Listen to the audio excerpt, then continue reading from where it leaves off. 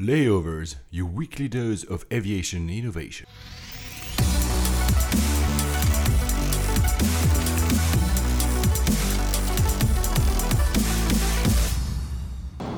Hello ladies and gentlemen, welcome aboard from the flight deck. This is Paul Papadimitriou. Hello everybody, this is Alex Hunter. We'll be your pilots for this show about the news, the startups and the technologies defining the modern air travel experience. Our flight time today, 1 hour and 8 minutes, and we expect an on-time arrival. Coming up on this flight, commercial drones raise concerns and a terrorist alert. A new app category, Tinder for the skies. But aren't there too many air travel apps? An entire airline crew arrives totally drunk on board. Malaysia Airlines rumor new named is too stupid to be true. A sales tax scam at UK airports provokes a passenger revolt. Delta adds an unconvincing argument in its competition with Dubai, and Facebook will beam Wi-Fi from the skies. As we reach our cruising altitude, I'm going to turn off the fasten seatbelt sign for you. Now, ladies and gentlemen, sit back, relax, and let's turn on those noise-canceling headphones. Flight 21 to Las Vegas. Hi, Alex. Las Vegas, hi Paul, how are you? Good, and you? Good, and I as you were doing the intro there, I just concocted a story in my head about why we chose Las Vegas, and it's the 21st episode, and on your 21st birthday, it's a rite of passage to go to Las Vegas as an American because you can finally drink and gamble. Oh, yeah, well, because that airport is a casino or something, right? Yeah, just like every other building in Las Vegas. But let's start somewhere else. Let's start first to say happy birthday to Singapore. Singapore just turned 50. And during their National Parade Day, they had an A380 flying over the city. Have you seen the pictures? Yeah, amazing. Yeah, that's really cool. With a special paint job, too. Yeah, so exactly. I think there's actually two of these with this paint job, and it was actually the pilot of that plane is called Captain Yeep, I think. He actually came up with the idea. I'll try to find a video of the plane itself. I found a video of the livery, so the repaint, and that's pretty cool. But I haven't found yet a video of all those aircrafts. I mean, there are military jets. Actually, a few actually are flying in. And they make a big 50. Yeah. That's amazing. It's really, really cool. So anyway, happy birthday, Singapore. We had an episode of that, but we'll probably... Actually, I thought at some point we'll probably redo some of the airports we've already done. Yeah, because we're going to run out pretty quickly here. Oh, yeah, or we're going to reach the airports that nobody knows about. So, I mean, we'll see. But talking about that, actually... There were a few poor passengers, so the airspace was actually closed over Singapore from 6:25 to 7:10 p.m. on that Sunday, with all these things happening in the skies, and there poor passengers of a Qantas plane, they were delayed, and then obviously the plane couldn't actually take off, and they ended up being in the airport for 23 hours. Oh, well, as we've always said, if you're going to get stuck at an airport, that's the airport to get stuck at. Yes, absolutely. It's the best airport in the world. But 23 hours, I don't even understand how that's possible. Yeah. And talking about Singapore, talking about Changi, actually, there was a CNN reported that actually they might have to close one runway to refurbish it. Of course, this is not tomorrow, so flyers going there, don't worry, but they might close it by 2019. But the rumor is maybe by that time the third runway will have been built, so that won't actually affect. But I mean, it's we've seen that Dubai Airport had to close its one of its runways for a few months to remake it, and actually that creates a bit of a glut in traffic. So I hope they will figure that out. But we'll do another episode because I think what they're building there is amazing. Will be a new terminal, Terminal 4 in 2017, then Terminal 5. Will be like this massive thing, and they will have the shopping center in the middle. I mean, it's just crazy airport. Yeah, they're going double or nothing on that airport. Just it's so good as it is, but I think that they're feeling a little bit of a pinch from the Middle East and from other Asian carriers who are kind of diverting some of their treasured transit traffic away from them. So they're upping the stakes, as it were. Yeah, actually, there was a story. So, because Singapore, it used to be that Qantas, by the way, since we talked about Qantas, they used to route through Singapore before going to Europe. And then they made that alliance with Emirates. And now they route through, obviously, Dubai. Now, actually, Emirates is actually doubling down on the routes from Australia to Singapore itself. And it's actually making a big competition for Singapore Airline. Yeah, and I think there are a lot of airlines that are choosing different routes to get from Australasia to Europe. In fact, my brother, who's doing a trip later this year, I asked him about his route back, and he said that he was flying from Sydney or somewhere in Australia back to the UK. And I said, I assumed, Qantas. And he said, no, Etihad, because they're just pushing the prices down so much. Actually, and I want to give my brother, Andrew, a shout out because yesterday or the day before, unprompted and without coercion or cash payment up front, he told me how much he likes this podcast. So thank you so much. It was really nice to hear because I wasn't expecting this. So Andrew, thank you for listening. I think you said you were pottering around doing your coffee or something like that. So we're the background noise to my brother's morning rituals. But thank you so much. Yeah, obviously. Oh, and so, but still about that story. So not only, so they've, the thing is, the interesting bit about Singapore Airlines itself, not the airport, is that they've, so Emirates has had, as of now, the A380. Singapore only has a few A380s, but Emirates only routes that I rather just mentioned to Australia, whether it's Sydney or Melbourne, is all filled with A380. But you actually had you said that in a few episodes ago. Now we have so many episodes, I can't remember which one, but that, since Singapore Airline was actually pushing its low cost things as well. So that's, what's the name again? Scoot. And actually they're eating their own cake because obviously you have actually routes that now, instead of using Singapore Airline, which is the main line, which is a premium product, people would actually, those who are price sensitive would actually choose the competition, which actually belongs to Singapore Airline, but that hurts Singapore Airlines. I've never really understood how those models work. I get when there's a big differentiation when you have, a lot of intercontinental travel and then you start a low-cost carrier to do regional. But Scoot, first of all, has 787s. Yeah. They also do... Apparently, they're so crammed with seats, it's just insane. But yeah, and I think, you're after a different product, but they're flying long haul. Yeah, exactly. Yeah, which absolutely. Seems to be like you say, and I don't know if they're trying to get both ends of the market and going up against Etihad and people like that who are offering lower prices for the same routes. I don't know. I've always wondered about these types of strategies. And there was an article that I've read. This person and director at an equity market research company, I think Maybank Investment Bank. That's the one. And he said that long haul flights from Singapore Airlines have been losing money since 2009. So they're actually not making a lot of profit on those routes. I mean, they just announced profit, but the long-haul routes are actually not a revenue making for the company, which actually then some analysts, including Ben Schleppig, we talked about, he's this guy who's flying all over the world in first class with his freaking... He has a blog and he gives some opinions. And one of the opinion he said last week, I think it was should Singapore Airlines simply give up on its long haul strategy and become more like Malaysian is trying to do now, which is a regional airline? Do you think this theory has any legs? It might, but I would be sad to see that happen because it is such a good long haul product. I don't think that's up for debate at all. Yeah, I agree. But hopefully this investment and focus on the short haul or medium haul with Scoot, and they also have Silk Air as well. Silk Air, yeah. Which is a regional carrier. I don't know if it's low cost as much as Scoot is, but I don't understand that strategy. But hopefully that focus allows them to kind of balance the books a little bit more and keep the long haul, because they would be always my carrier of choice, I think, to Singapore. Yeah. Until some of the other airlines start putting different metal on them, because it's just BA and SQ who do the from London. Although that said, BA have put an A380 on that, so I take that back.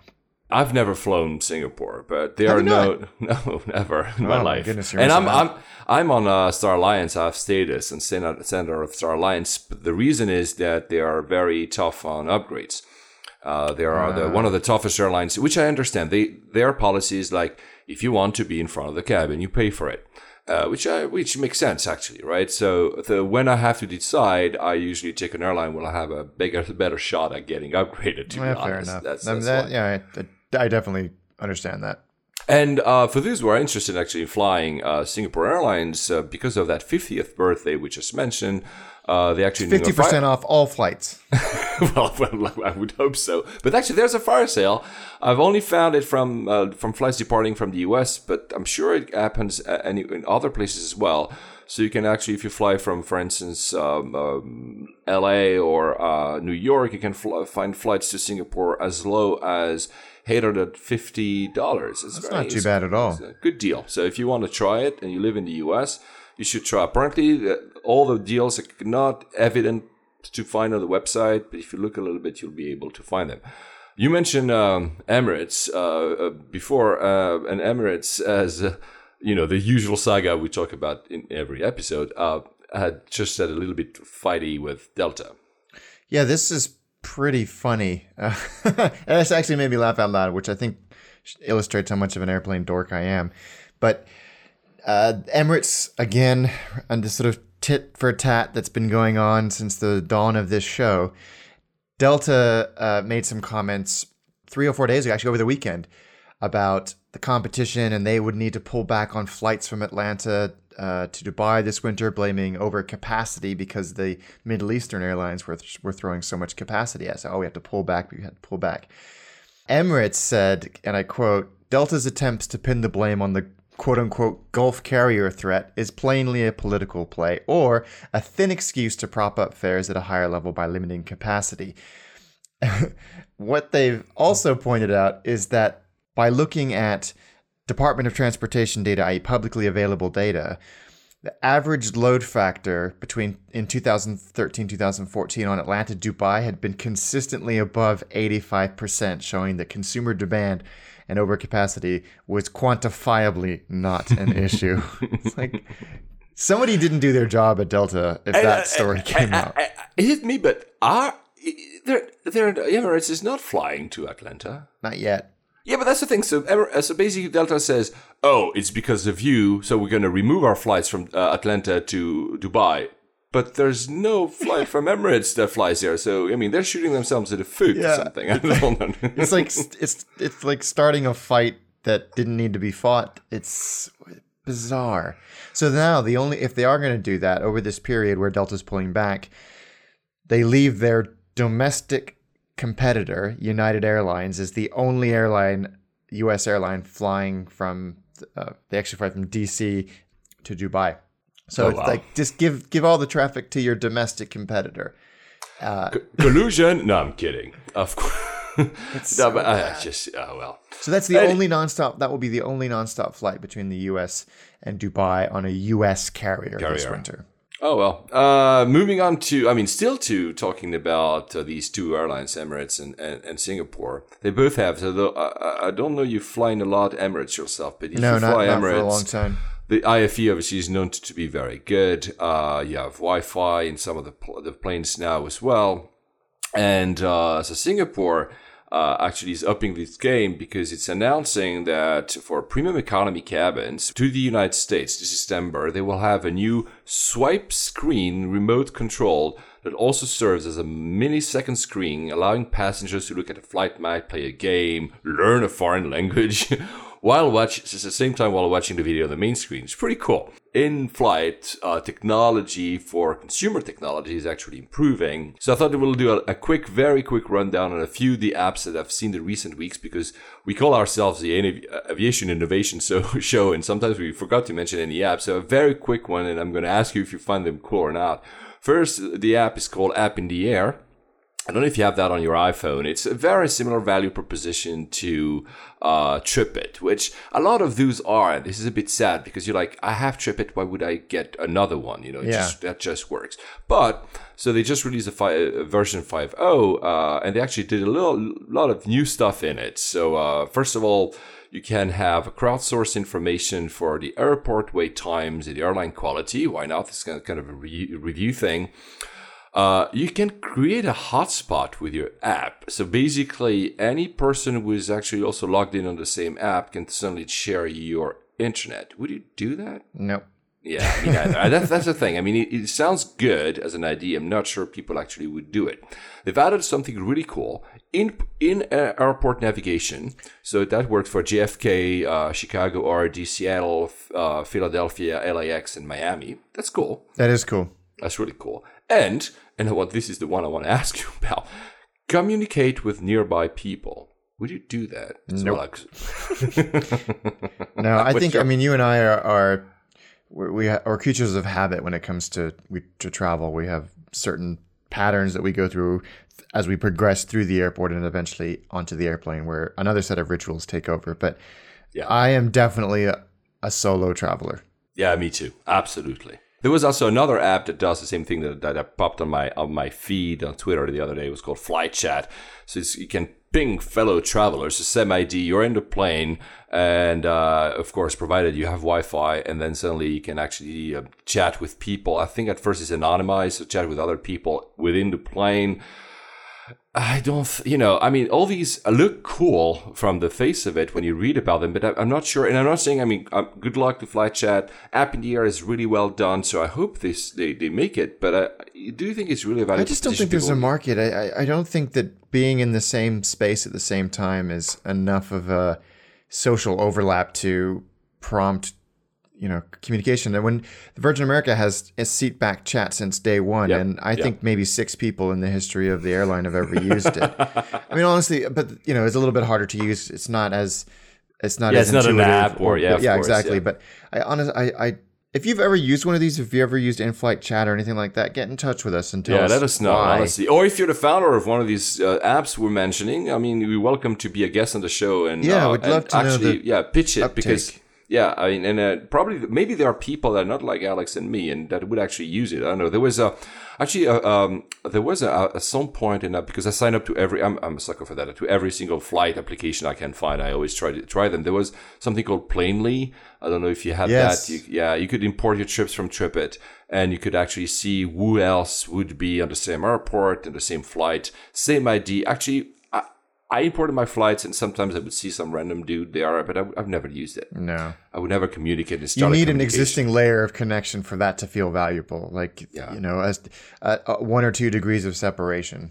Yeah, I mean, at least, for instance, even Foursquare, not that many people use Foursquare anymore compared to the past, but when people would check in and see a friend of mine is in the same lounge or something, well, that's different because, why not? It's a friend of mine. Or I know him, that's right? very different. Yeah, it's very different. Talking about that, the still similar idea, there's this app called Mile High.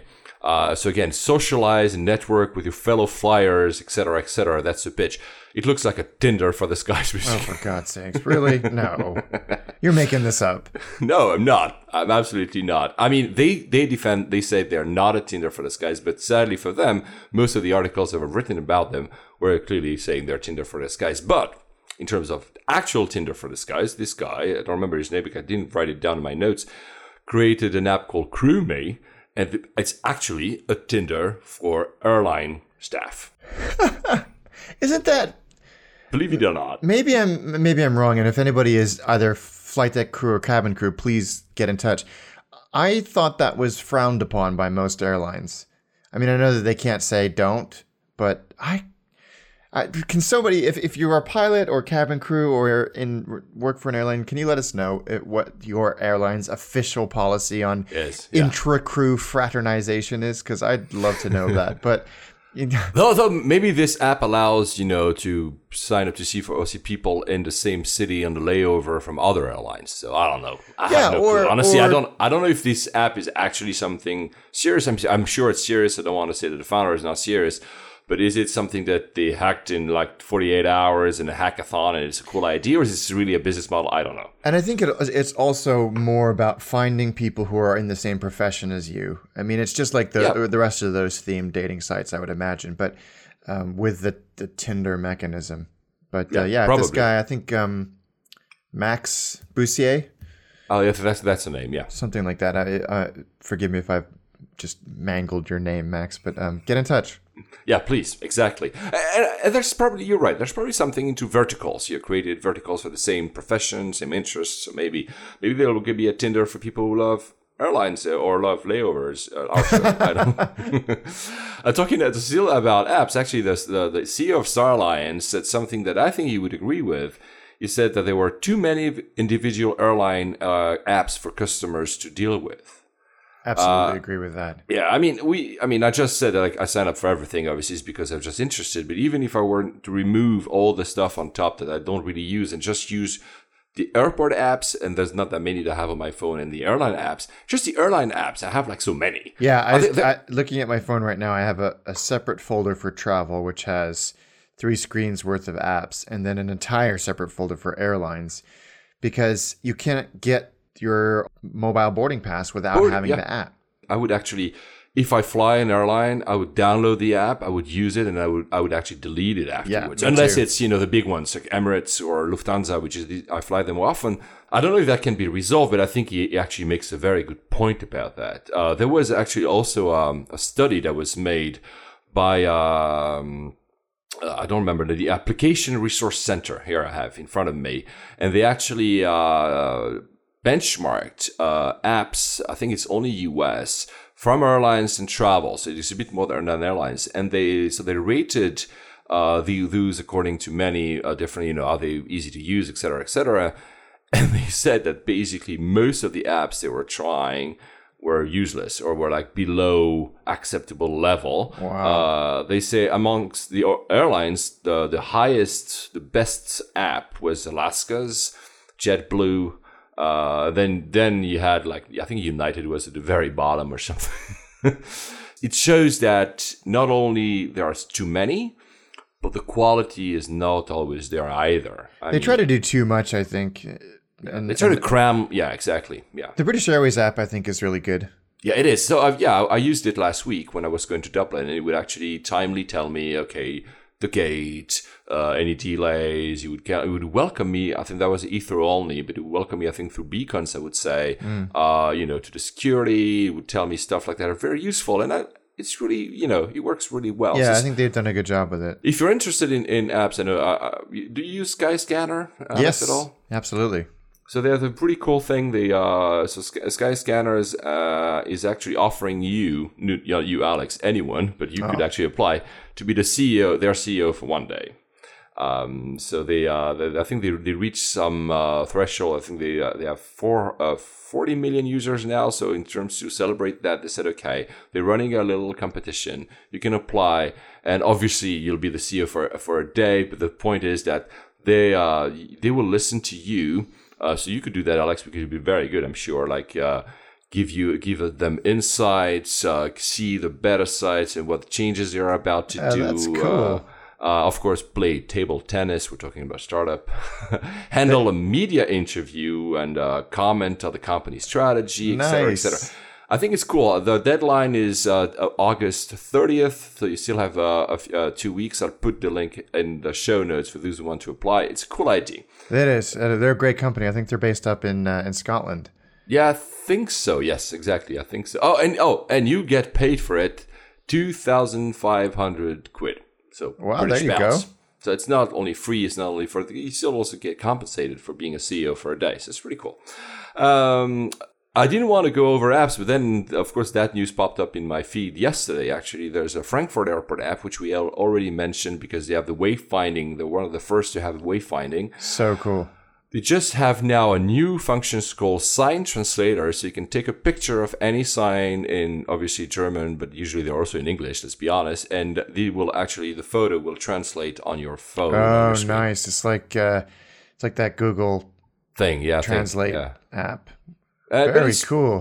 It's they have an initiative called what's the name of the initiative? Great to have you here. Well, I'm not sure about the branding, but and they're doing a lot of initiatives like having the free Wi-Fi now is being introduced. You have a premium service is being introduced. I would just say if anyone from Frankfurt Airport is listening, on all the buses and everywhere you see they call themselves a hub expert.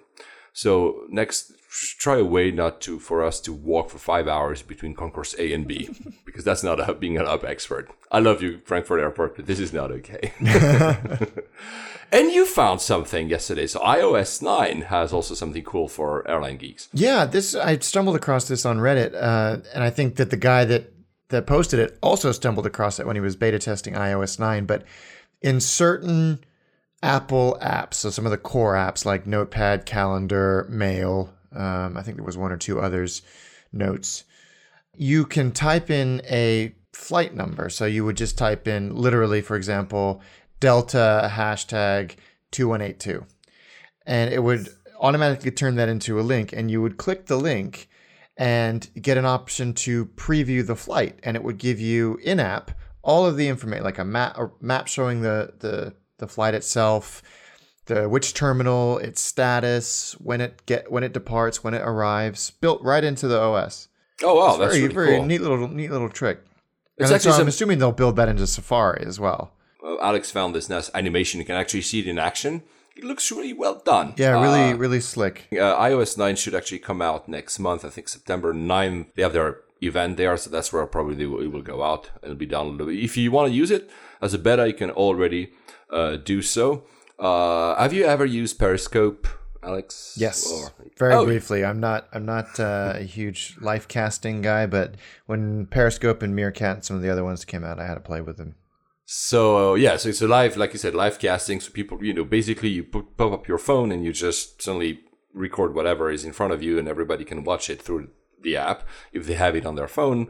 Turkish has actually broadcasted an entire flight from Istanbul to JFK with Periscope. That's quite cool. It's fun. I mean, there's a video is online if you want to look at it. It's fun. You can see some of the stuff are a bit like awkward. Like, why are you filming me? I have nothing to say. It's a pretty. And cool. I'm assuming this was done to promote the fact that they have Wi-Fi.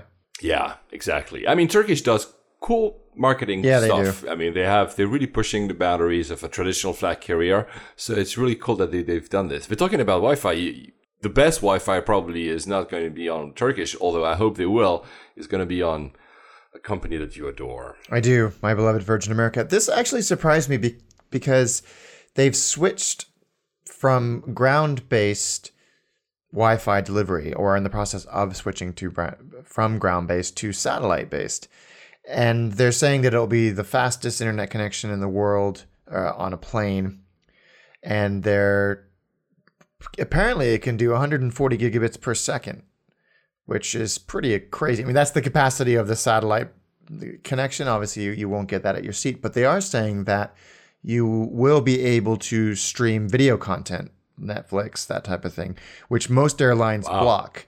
So Skype video chatting, all that type of thing. But they had a long relationship with GoGo, which is ground-based, similar architecture to mobile phones, but now they're moving the whole fleet to satellite base, which is obviously going to do a lot of good for the speed of it, but I think it's probably quite a heavy duty retrofit to that network. So it'll be interesting to see how they plan on doing this. They put out a really detailed technical press release, which we'll put in the show notes so you can have a read. But that's pretty cool. I mean, that puts them out a little bit further ahead of everybody else again. And you can play Pac-Man. That's what I read. So when the airline launched, it was Doom. You could play Doom. No way. Yeah, so that was pretty cool. And now they've managed, but licensing that type of content is extraordinarily expensive. But Doom was open source for a long time. But now they figured out a way to get things like Pac-Man and a few other classic games on there, which is always more fun than when you go on an airline and they've got some cheesy rip-off of a game and you're like, this isn't fun at all. No, I almost never play games. I've tried, but Doom. Doom is a pretty good way to pass the time. You know what? I would actually, if they were to implement, like we just said, I don't want to talk to other passengers, but if there was a multiplayer mode with other, I would play. There's a few airlines that do like seat-to-seat gaming, but it's silly, like but it's text-based cards. Yeah, if you could do like a LAN party, which technically should be very easy given you're all on the same Wi-Fi network. Yeah, exactly. I would actually totally play that. That's fantastic. So we need to get Ken Beeler, who's the responsible for this type of stuff on the show at Virgin America. Yeah, definitely. And we'll pitch that because I really want to play massive multiplayer games on an aircraft. That would be so fun.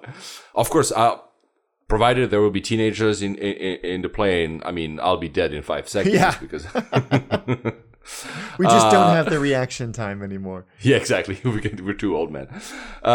Just quickly, if those who are interested in the state of Wi-Fi, Skift had a great article, I think it was last month. We won't have SkyMall in a paper, but we'll have SkyMall super fast Wi-Fi. I want to know.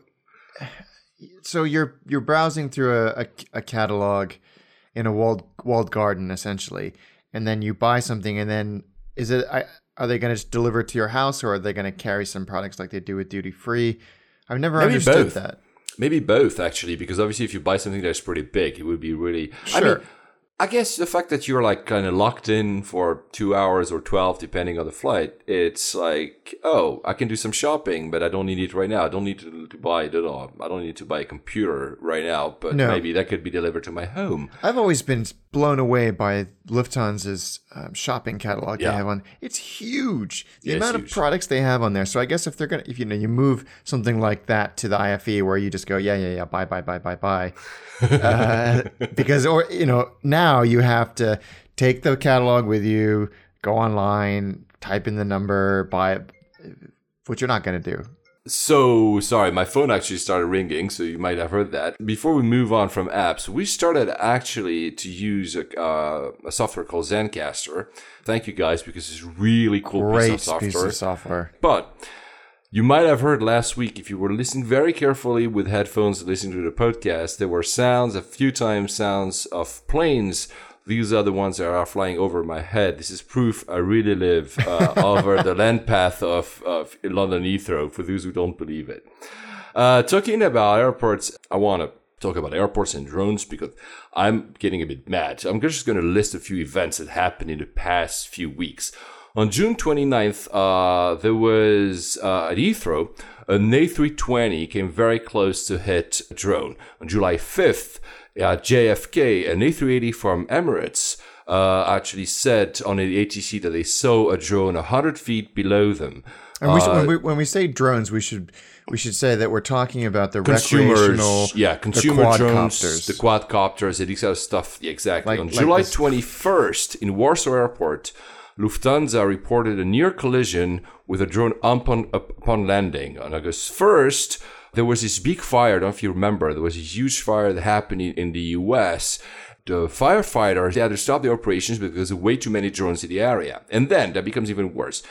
The same day, August 1st, a JFK, a Shuttle America pilot, spotted a drone on the left side of his plane when he was approaching the runway. On August 3rd, at Phoenix, there was a drone just 100 feet away from a commercial flight that was approaching Sky Harbor. August 3rd, still at JFK, a JetBlue flight 1834, spotted a drone while approaching JFK. Same airport, same day, Delta Flight 407 was preparing to land with the cockpit reporting seeing a drone below its right wing. It made that on August 4th, this is actually unprecedented. On August 4th, the Department of Homeland Security issued a federal terror alert because there were so many drones. Guys, what the hell are you doing? Yeah, this is it's only a matter of time before this ends badly. Yeah, there was also a story. I mean, it was fun at first, but maybe you have seen that there was a Virgin flight taking off, and there were people who say, "Oh, there's a UFO next to the." I don't know if you've seen these pictures. Yeah. Again, I'm pretty sure that was a drone, right? Yeah, so it was so close. And August 12th, very recently, to Tel Aviv, a Brussels airline flight, upon landing, a drone crossed its path 75 meters ahead of it. It crossed its path. It's not below the wing, or I've seen one. It crossed the path of the airline. I mean, what the hell are you doing? Yeah, this is bad. I have a tiny little quadcopter that it can go high, but I don't live anywhere near an airport, and my kids love flying it around and that type of thing. But it's not going to do anything. This is really cool.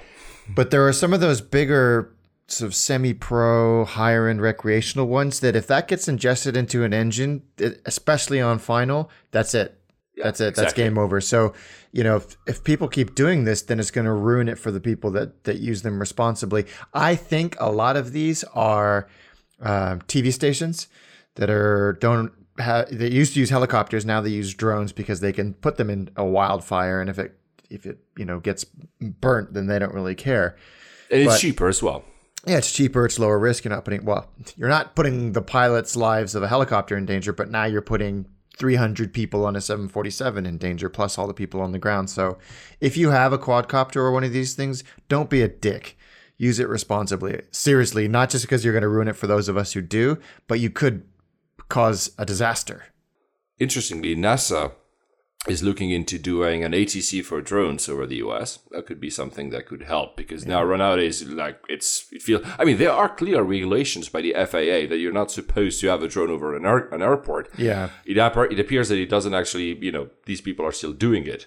They're going to make examples out of people, I think, pretty soon. First, it was the lasers, pilots getting lasers shown in their eyes on approach. And they arrested some people and threw the book at them in the US. And I think pretty soon there will be some quadcopter flyers that will also have that experience. Apparently, the FAA had been sending, so the story is a bit blurry, but had been sending letters to people who actually had uploaded the content on YouTube and saying, oh, you were not authorized to put that content on YouTube because since there are ads on YouTube, your content is being commercialized. Thus, it's a commercial action. Thus, you have to take it down. I don't know. This is just the beginning, but it's interesting that the FAA is actually even monitoring on YouTube footage. Surely they should be saying there's no way that you could have got that footage without flying in a restricted area.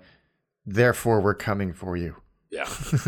and guys, look, take an example. There's if you want, footage. I'm a sucker for footage from drones. Greg Annandale has done breathtaking footage. Just after he was on the show, he went to the Faroe Islands. He took this footage that's absolutely incredible from a drone. Yeah. So it's great to have drones. We have nothing against drones themselves. And we also, there are amazing footage from an airport. So there's an example, Mexico International Airport. This company had authorization. This is the thing, get the authorization by the airport. And they made this footage of the airport that is completely incredible. I'll put the link. There's a video there. Look at how beautiful the airport looks from the skies. It's a great video. But get the authorization. Actually, there was a story, nothing related with aircraft, but there's a story of this guy in Kentucky that had a drone flying over his house. He actually shot it down. Yeah, he took out a shotgun and shot it down. Well, why not? Good for him. It was on his property. Yeah, maybe that's another solution. You just shoot them down or something. I don't know. Talking about guns, the Atlanta was the airport that had the most guns seized by the TSA. Really? I don't know if I should be surprised by that. There was I'll put the link. There was an article that showed the most crazy things the TSA has gotten in the first 6 months of this year. An inert anti-tank projectile, a stun gun disguised as lipstick. What are we talking about? Anyway, so the Facebook drone. Tell us about the Facebook drone, Alex. So this is the Facebook drone. There was whispers of this about a year ago, and everyone sort of thought, yeah, fine, whatever. And then last week or 2 weeks ago, they, through their internet.org spinoff, unveiled it. And it is quite extraordinary. So internet.org is their initiative to kind of democratize access to the internet. So try and get underdeveloped countries online. And they've unveiled this drone called Aquila. I think that's how it's pronounced. I think so, yeah. With the aim to do just that, give internet access to countries and regions that lack the infrastructure to do it easily. And it looks like a B2 has been stretched out. B2? Yeah, B2, the Spirit, has been stretched out. And actually it's as wide as has the same wingspan as a 737. It's made out of carbon fiber and things like that. So really, really low powered. And it's solar powered. The thing that blew me away is it will fly at 60,000 feet and they can stay aloft for 3 months. Wow. And you'll have these sort of swarms of them above an area at 60,000 feet. And then they'll use lasers to beam the data down. Yeah, that's crazy. At tens of gigabytes per second between each of the drones themselves, and then down to systems on the ground. So it's ambitious, but they've actually done it. I'm fascinated to see one of these get up and airborne, just to see the thing fly, because it really is an extraordinary looking object. Yeah, I agree. Absolutely agree. And it's true that for a long time, this project, along with the project of Google, they had the balloons. They want to put balloons that beam the internet as well. They look a bit like science fiction. You're like, why would people imagine that? Is it just not some kind of vanity project? But they're actually running, and maybe there's something to it. Talking about fascinating technology of the future, we talked about Spaceship 2 in the past, but there was this article that grabbed your eye that was actually a pretty impressive and also a bit sad article, right? This is extraordinary. So we talked about this, I think, early on in the show, about the accident that Spaceship 2 had a few months ago, where because of a mistake, a lever was pulled that started the feathering process far too early and far too fast, and it meant that the entire craft disintegrated in a matter of seconds at about 50,000 feet and going supersonic. One of the pilots was killed. The other pilot was, and I'm going to quote a few things here because this investigation came out from an initial investigation came out from the NTSB and has been really well documented by NPR. And it says, quote, during the breakup sequence, Siebold, who was the pilot, was thrown from the vehicle. Remember, this is at 50,000 feet, while still restrained in his seat. During his descent to the ground, the pilot released himself from his seat, and his parachute deployed automatically. While he was doing all of this, he was doing everything he needed to do to complete an emergency descent, with 4 fractures to his right arm, a dislocated shoulder, a fractured right clavicle, a fractured little toe, bruises on his face, chest, and leg, and a bloody gash in his elbow. And because his visor had been ripped off, he'd had 2 pieces of debris lodged in his eye, and his corneas were scratched. So he could barely see anything, but he managed to figure out what was going on as he was kind of drifting in and out of consciousness, get the seat off of him, orient himself in the right position to then figure out what had happened. And the quote here is, the next thing he remembered, he was outside of SS2, that's the name of the vehicle, and was still at high altitude. He heard a high-frequency whistling noise, and his helmet and mask were no longer on his face straight. Just an extraordinary recollection and account of airmanship and just toughness, frankly, that he was able to land this parachute with all of those injuries. When he hit the ground, he realized he was bleeding profusely from his leg, but not enough for him to worry about it. So then he started to figure out where he was. It's like, to be able to have the presence of mind to do that is just amazing.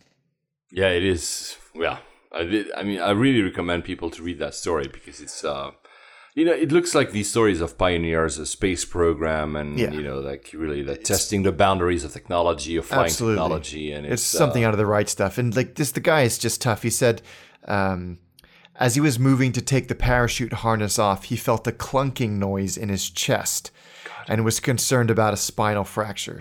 So he figured that he shouldn't move. But just amazing. And the authorities and the medical teams took a very long time to get to them, even though he had a chase plane circling him basically from the moment that he was at the altitude where they could be up there with him. Wow. Well, a story to read. Talking about the NTSB and another less dramatic ending, Harrison Ford, the NTSB released a report about that. Yes. So those of you that remember this, Harrison Ford, Indiana Jones, Han Solo, basically every great character that's ever been created for the movies. Agreed. Is a huge aviation nerd and an extremely experienced pilot. He's been flying for years and has every rating under the sun. He crashed on a golf course in his 1946, I think it was a T-6 training, World War II training airplane, and was reasonably badly injured for a man of his age in his mid-70s or early 70s. He just happened to land basically at the feet of a world-renowned doctor who was able to administer on-site help. But anyway, it turns out that the cause of the issue was a faulty carburetor, which is responsible for controlling the fuel flow to the engines and the mixture of kind of air and fuel and all of that. And a piece of it had broken off and basically cut off the fuel supply. And he crashed after experiencing a loss of power at a very low altitude. But that's the kind of thing that happens, I suppose, with these old airplanes. Yeah, built in 1942. I think he said that he doesn't really truly remember the very end of the whole thing, which is understandable. Understandable, right? I'm not criticizing, obviously, but still talking about disruption in the air. There was something that everybody saw the pictures of in the last week. This hailstorm that, this is crazy. The pictures are just insane. I think it was a Delta flight, right? Yeah, it was a Delta flight that was doing a transcon from Boston, and they went through a thunderstorm, or very, very near a thunderstorm, for whatever reason. This time of year around the Rockies, they're basically impossible to avoid. But they were pummeled with hailstones the size of softballs, tennis balls, baseballs, whatever you want to use. It absolutely destroyed the nose cone. It smashed the windows of both captain and first officer, totally obscuring their view. So they had to land on instruments, and apparently the plane dropped 14,000 feet in 2 minutes. I don't believe that statistic, because that's a hell of a drop. 7,000 feet a minute. That's really, yeah. I don't believe that bit for a second, but the rest of it, I mean, you look at the pictures, it's staggering. Massive kudos to the pilots for being able to land a plane that was so severely damaged. One flight attendant was apparently said that it was the worst turbulence that she's experienced in 30 years of working as a flight attendant. Yeah, that must have been quite something. I think also that was very sudden. I don't think, there's no report, I think, yet, but do you think it's something that is avoidable by either ATC or by air traffic, or by themselves, or maybe even some airlines actually have a direct, Delta has its own meteorological center where they can actually also help pilots. So do you think, because there have been some controversy online, do you think it's something that should have been avoided, or something that couldn't have been avoided? Pilots and airlines will never knowingly fly into thunderstorms. Of course, because they can, the heart of a thunderstorm can rip an airplane apart. I think it's one of those things that cropped up in the afternoon over the Rockies. They were surrounded by them. They picked the path of least resistance, and it wasn't a good choice. Yeah, I think so too. And they were pummeled. To suggest the pilots, I love that you always get these quotes from passengers, and you're like, you don't know what you're talking about. I think there was talking. I'm sure it was very frightening. I would have been terrified. I wouldn't be terrified in that situation. Though I would still quote, there's this airliners.net thread about it. Obviously, airliners talks about everything that has to do with these kind of armchair pilots there. And the first line says, of course, the usual distress and exaggeration by passengers of the near-death situation they were in. Yeah, it's true. Rough. Like the pilot flew us through a thunderstorm. No, they didn't. The plane dropped 14,000 feet. No, it didn't. There was a similar situation, not as dire. In July 27, an American airline plane in northern Beijing also flew through a thunderstorm, also was pelted by hail. It was a Dreamliner. There was also damage to the nose cone, and there's a video. I'll put in the link. Not the video of the accident itself, but the video of how they reconstructed the cone. It's pretty nice. They replaced, they had a temporary cone fitted in Beijing. Then they flew the Dreamliner to Narita in Tokyo, Japan. And then they rebuilt the windshields, because also the front windshields, there's multiple layers to reassure also people that were flying. There's not a single window. There are multiple layers of windows in the windshield. But so the first ones were hit, and then they fitted the final cone there. It's a really cool video. So I'd like to see that. And have you seen, talking about that video of the thunderstorm? I think it was like a hurricane in Taiwan. Yeah, that was it was so fast and generating so much lift over the wing of a parked and empty. I think it's an A330. It's difficult to tell from the picture. China Airlines. it's generating enough lift over the wing to actually get the nose wheel to lift off the ground. And it's a pretty amazing video. Yeah, so it says it's a large 4-engine airplane, so it must be either a 747 or an A340.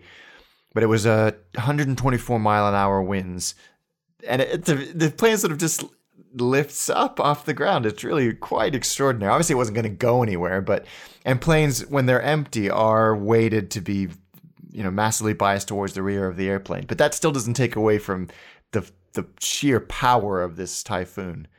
So yeah, these storms are always a bit scary. Actually, some people use alcohol to, kind of dwindle the anxiety down. I'm not saying that you should, but I mean, there are stories there's always been stories that people having. Actually, in the UK, I find that very bizarre. People having gin and tonics in the morning in the lounge. Is it normal, Alex? Is it normal? Yeah. I don't think it's ever normal to do that, but it definitely seems to be part of British culture that as soon as you enter the departures lounge, it's happy hour. Even if it's 6 o'clock in the morning. I don't get it. Neither do I. It's a cultural phenomenon. I don't know if anywhere in Europe is the same, but I have lived in this country as an adult for 7 years now, nearly 8, and I can't get used to it. It still surprises me. I'm like, me too. I mean, I like G&T as much as the next guy, but not at 6 o'clock in the morning. Oh yeah, no, I cannot do that. So some people use alcohol because they're anxious, afraid of flying, anxious. Maybe there's also there's a lot of turbulences, but obviously sometimes it gets out of control. So there was a story of a Swedish pilot that actually used an axe on the lavatory door to put a guy out because he was so drunk he didn't want to go out. The usual stories of people flying especially from the UK. Sorry, Alex, I know you have that passport to the. To Spain or the islands and being completely already wasted during the flight. There was another little story here. A United Airlines passenger was arrested after he refused to turn his cell phone off. He punched another passenger, then hit a Chicago police officer because, of course, again, he was drunk. I say it reminds me of something because when I was taking off from Dublin to London, there was this guy who was still on the phone with his headphones and, he was refusing to turn the plane was taking off and he was still talking on the phone. So some people are really stupid. What a jerk. Usually it's a passenger that is drunk. But this story is the opposite. Is the crew that was like, what the hell, Alex? Yeah, this happened just a few days ago. And the captain and the first officer and 2 flight attendants of an Air Baltic flight were caught in Oslo, all of them drunk. And not like they've had a couple of beers. They'd been drinking hard liquor on the evening before they were supposed to fly 100 passengers. I think they were going to Crete or Crete in Greece. Yes. The captain had a blood alcohol level of 0.4. One flight attendant had 0.4 as well. The other had 0.8, not 0.08, 0.8. And the first officer... Yeah, the first officer. Yeah. Had a blood alcohol level of 1.2. And that's when, that's arriving in the plane. I mean, the airport, because they were not allowed to get into the plane after, I think, the hotel staff warned the airport authorities that these guys were drunk. But it means that he had 1.2 at that time. How much was he the night before? Delirious insane. That's staggering that all of them had been drinking together. And I mean, there's such strict laws on this. And, there's the fact that they even of course, all 4 have been fired.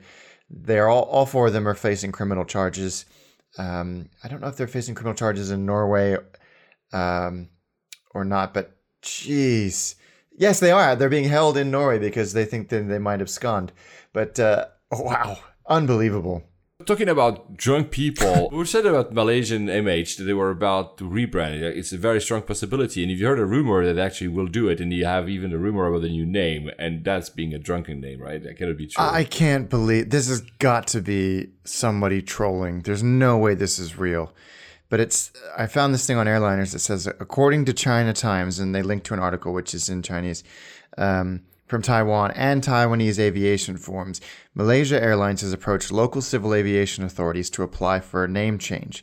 When translated from Chinese, the new company name is literally Malaysia International Airlines. The logo will be kept for the short term. Now, you can go, okay, that makes sense, but MIA, Malaysia International Airlines? Come on. There's no way that's real. No. And if it is, somebody should be fired. Yeah, that's... It's just, yeah. I mean, we'll see if it's actually real or not. I mean, like you said, if you don't think about the acronym, it makes sense, right? It's Malaysian International Airlines. Why not? Yeah, it's right? like Swiss International. Exactly. They went for stuff like that. So, but I mean, just MIA after what happened. I mean, no way. There was actually probably the. I think the rebrand was given to Saatchi Malaysia, I think, or MSC. So there are brand consultants working on it. It's actually a given fact that they will rebrand. The head of marketing of Malaysia Airlines actually left the company. His name was Dean Daco. I don't know if he was fired or he left. I mean, we don't know. That's not the point here. But he had said, and I want to hear your thoughts about that. He had said that prior to MH370, globally, Malaysian Airlines brand awareness was in the low single digits. But after MH370 and MH17, it is 80% worldwide. The name is now in the range of Coke and Pepsi. That kind of awareness takes decades and billions of dollars in investment to build. To abandon that from a commercial marketing perspective would be a tragically bad mistake to make. That was his point of view. What do you think? I mean, is it a bit too much? I mean, come on, you had two planes shut down, one disappeared the other, and you're thinking that, our brand awareness is like 86%. Yeah, but... Yeah, and that may be the case, but it doesn't... I mean, brand awareness is one thing, brand sentiment is another. Yeah. You know, if 86% of the world has a negative brand perception of you, I would rather take low single-digit brand awareness of a positive brand than, any day of the week. I mean, it's a staggeringly, 1 + 1 = 3 comment to make. Yeah. It's insane. And he said, like you said, the kind of awareness takes decades and billions of dollars investment to build. I would say that kind of exposure and awareness will take decades and billions of dollars of investment to fix. Yeah. You're absolutely right. Anyway, we'll see. We'll follow up this story. We'll see what happens with that branding, rebranding. And still talking about people being drunk. I'm sorry, was not thinking about being the point of the show, but one of the places you can actually buy alcohol, of course, maybe to get drunk in a plane, of the stories you said before, maybe the Air Baltic guys, when they were actually boarding that plane, is at a duty-free shop in airports. It's something a staple of all airports in the world, pretty much all of them. And there's this big scandal that was just revealed by The Independent in the UK about VAT. So VAT is basically, for those who do not live in Europe, it's a sales tax, right? Yeah. And you have to 20% too, hefty. In the UK, yeah. And you have to get a PhD in physics and math to be able to understand the accounting of VAT, because it just doesn't make sense. Trust me, it's just the worst thing ever. Anyway, that's my rant about VAT. And when you do shop at airports in the UK, and if you leave the EU, so if you leave the countries that are within the EU, you're not supposed to pay the VAT. To make sure you're leaving the EU, the shop will request you to actually show your boarding pass and usually scan it. And we see that all over the world. It appears, though, that shops would in the UK, and these are, and I'm going to call them out, Boots, WH Smith, Dixon's, and a few others, they would actually do that. That they would not give you the 20% off, basically. They will simply actually pocket the money. Yep. Staggering. It's just insane. I mean, let's one thing clear. Duty free, because we see duty free all around the world. Duty free usually reserved to two types of items: alcohol and cigarettes. Alcohol and cigarettes have special taxation in the airports. Usually there are massive companies, including some called World Duty Free, which is a shop you see in many, many airports in the world. If you buy those, you have to provide a boarding pass, because it proves that you're flying, it proves you're going somewhere else, so that's fine. Dixon charges £619, so that's British pounds, for an iPhone 6 on the high street. So if you go in London, for instance, in airport stores, it's slightly cheaper. So they sell it at 593.99. But that's nowhere near the 20%, which is 103 pounds of difference. So basically, they're making you feel that, hey, you get a good deal, but they pocket the difference. I mean, oh, whatever. I can't figure out how this isn't illegal. Because shouldn't they be paying that 20% to the government? No, that's the thing. So the government considers that as soon as you've proven, and that's via the boarding pass, as soon as Alex Hunter has proven you're buying an iPhone 6 in Dixon's at Heathrow, you're going to San Francisco. So for the tax authorities, Alex Hunter doesn't have to pay the 20%. So they will not request Dixon's to actually show any proof of that 20%. But so they're then charging the passengers and pocketing the difference.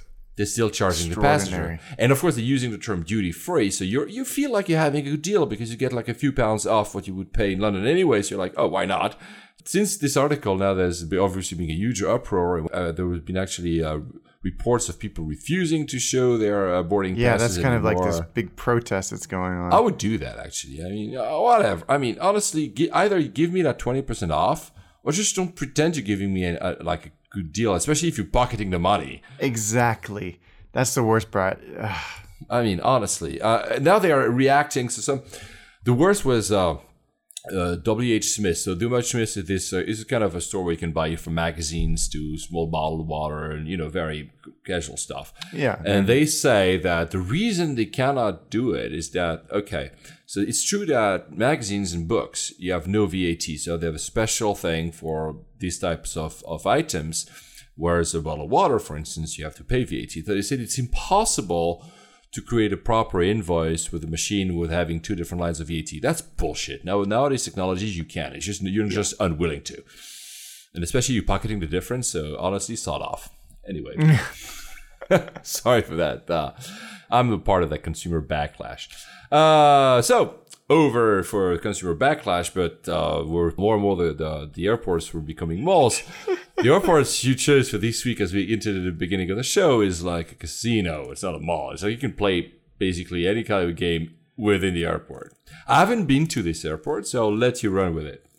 It's a mediocre airport at best. It's quite tired, big, and you do get a really broad collection of airlines. That's for sure. A lot of charter stuff, a lot of European leisure traffic. Do you realize by the description of the airport you just made, it's just actually making my point of U.S. airports being really bad? Yeah, it's not a great airport.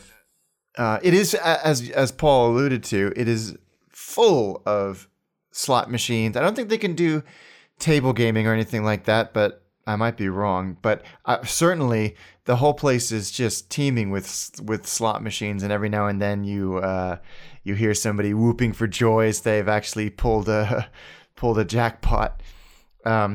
But it's right there in the heart of Las Vegas. There are a number of hotels that you get a great view of the airport from. The Luxor, the Egyptian themed pyramid hotel, has a particularly good view of the airport. It's surrounded by mountains on one. So I just contradicted myself. It's not surrounded by mountains on one side. There is one side that is a fairly steep mountain ridge, and so if you're coming in from basically Europe all the way to the Bay Area, on landing and takeoff, it can be very turbulent as that hot air comes off the desert ground, but also the desert wind, which is notorious in Vegas, kind of loops up off of the mountains. I'm not even going to go into the details of Vegas airport. It's reasonably easy to figure out. Security is a nightmare always, so leave loads of time for that. The reason why I want to talk about Las Vegas airport, I know why, is Janet. Yeah. And you're probably thinking, there are a few of you out there who are like, oh yes, dude. Most of you are probably thinking, who the hell is Janet? Janet is not a who, it's a thing. And if you are on the, what would it be? I think the north side of the airport, you'll notice a few, up to 11, unmarked Boeing 737s. White, they're white, predominantly white with a red stripe, and they belong to Janet. And Janet is the de facto name for a small fleet of these 737s that are operated on behalf of the United States Air Force. And it is the worst kept secret in the world that their job is to ferry employees to places like Area 51. They go to Area 51, they go to the Tonopah Test Range, which is a huge military test site in Nevada. They go to Plant 42, which is an Air Force test site in California, and to the what's the last one? Oh, the Naval Air Weapons Station in China Lake in California. And they will frequently, you can follow a lot of these flights on FlightAware, but they will they'll start with a normal flight path, and you can watch them take off on FlightAware, and then all of a sudden they will turn off their flight plan and descend into Area 51. So I'll post some links on the show notes, but you'll see like they'll take off out of Vegas, and then they'll cancel their flight plan right around where Area 51 is supposed to be and drop off the radar as they descend into where they're supposed to be going. So, I mean, there's a lot of conspiracy theories about this, but really, I mean, people have to work at these test ranges, and they are publicly acknowledged test sites and facilities and places like that. And of course, people have to work there, and they're in the middle of the desert. So they're basically like an employee bus service. But it's really cool to think about what those planes have seen. But there's a name for Janet. There's actually, Janet is an actual name, but people call it, and I love what they say it is. Yeah, so Janet came out of nowhere, but it's supposed to stand for just another non-existent terminal. It's very X-Files, all of this. Yeah, and actually the guys over at Flight Club on Jalopnik did a really, really good in-depth piece about Janet and where it flies to, and where the name came from and how long they've been flying for and the types of planes they have. It's well worth reading, but I've never been to Las Vegas and not seen at least one Janet 737 sitting there. I haven't been in Las Vegas in like more than 20 years, so I have to get back just for that, actually. Because Nellis Air Force Base and the Nevada test site are just outside of Las Vegas. And I've driven from Vegas back up to the Bay Area many, many times, and it's weird / eerie what you see. Like way off in the distance, there'll just be a dirt road leading to the side of a mountain. Nothing else for maybe hundreds of miles.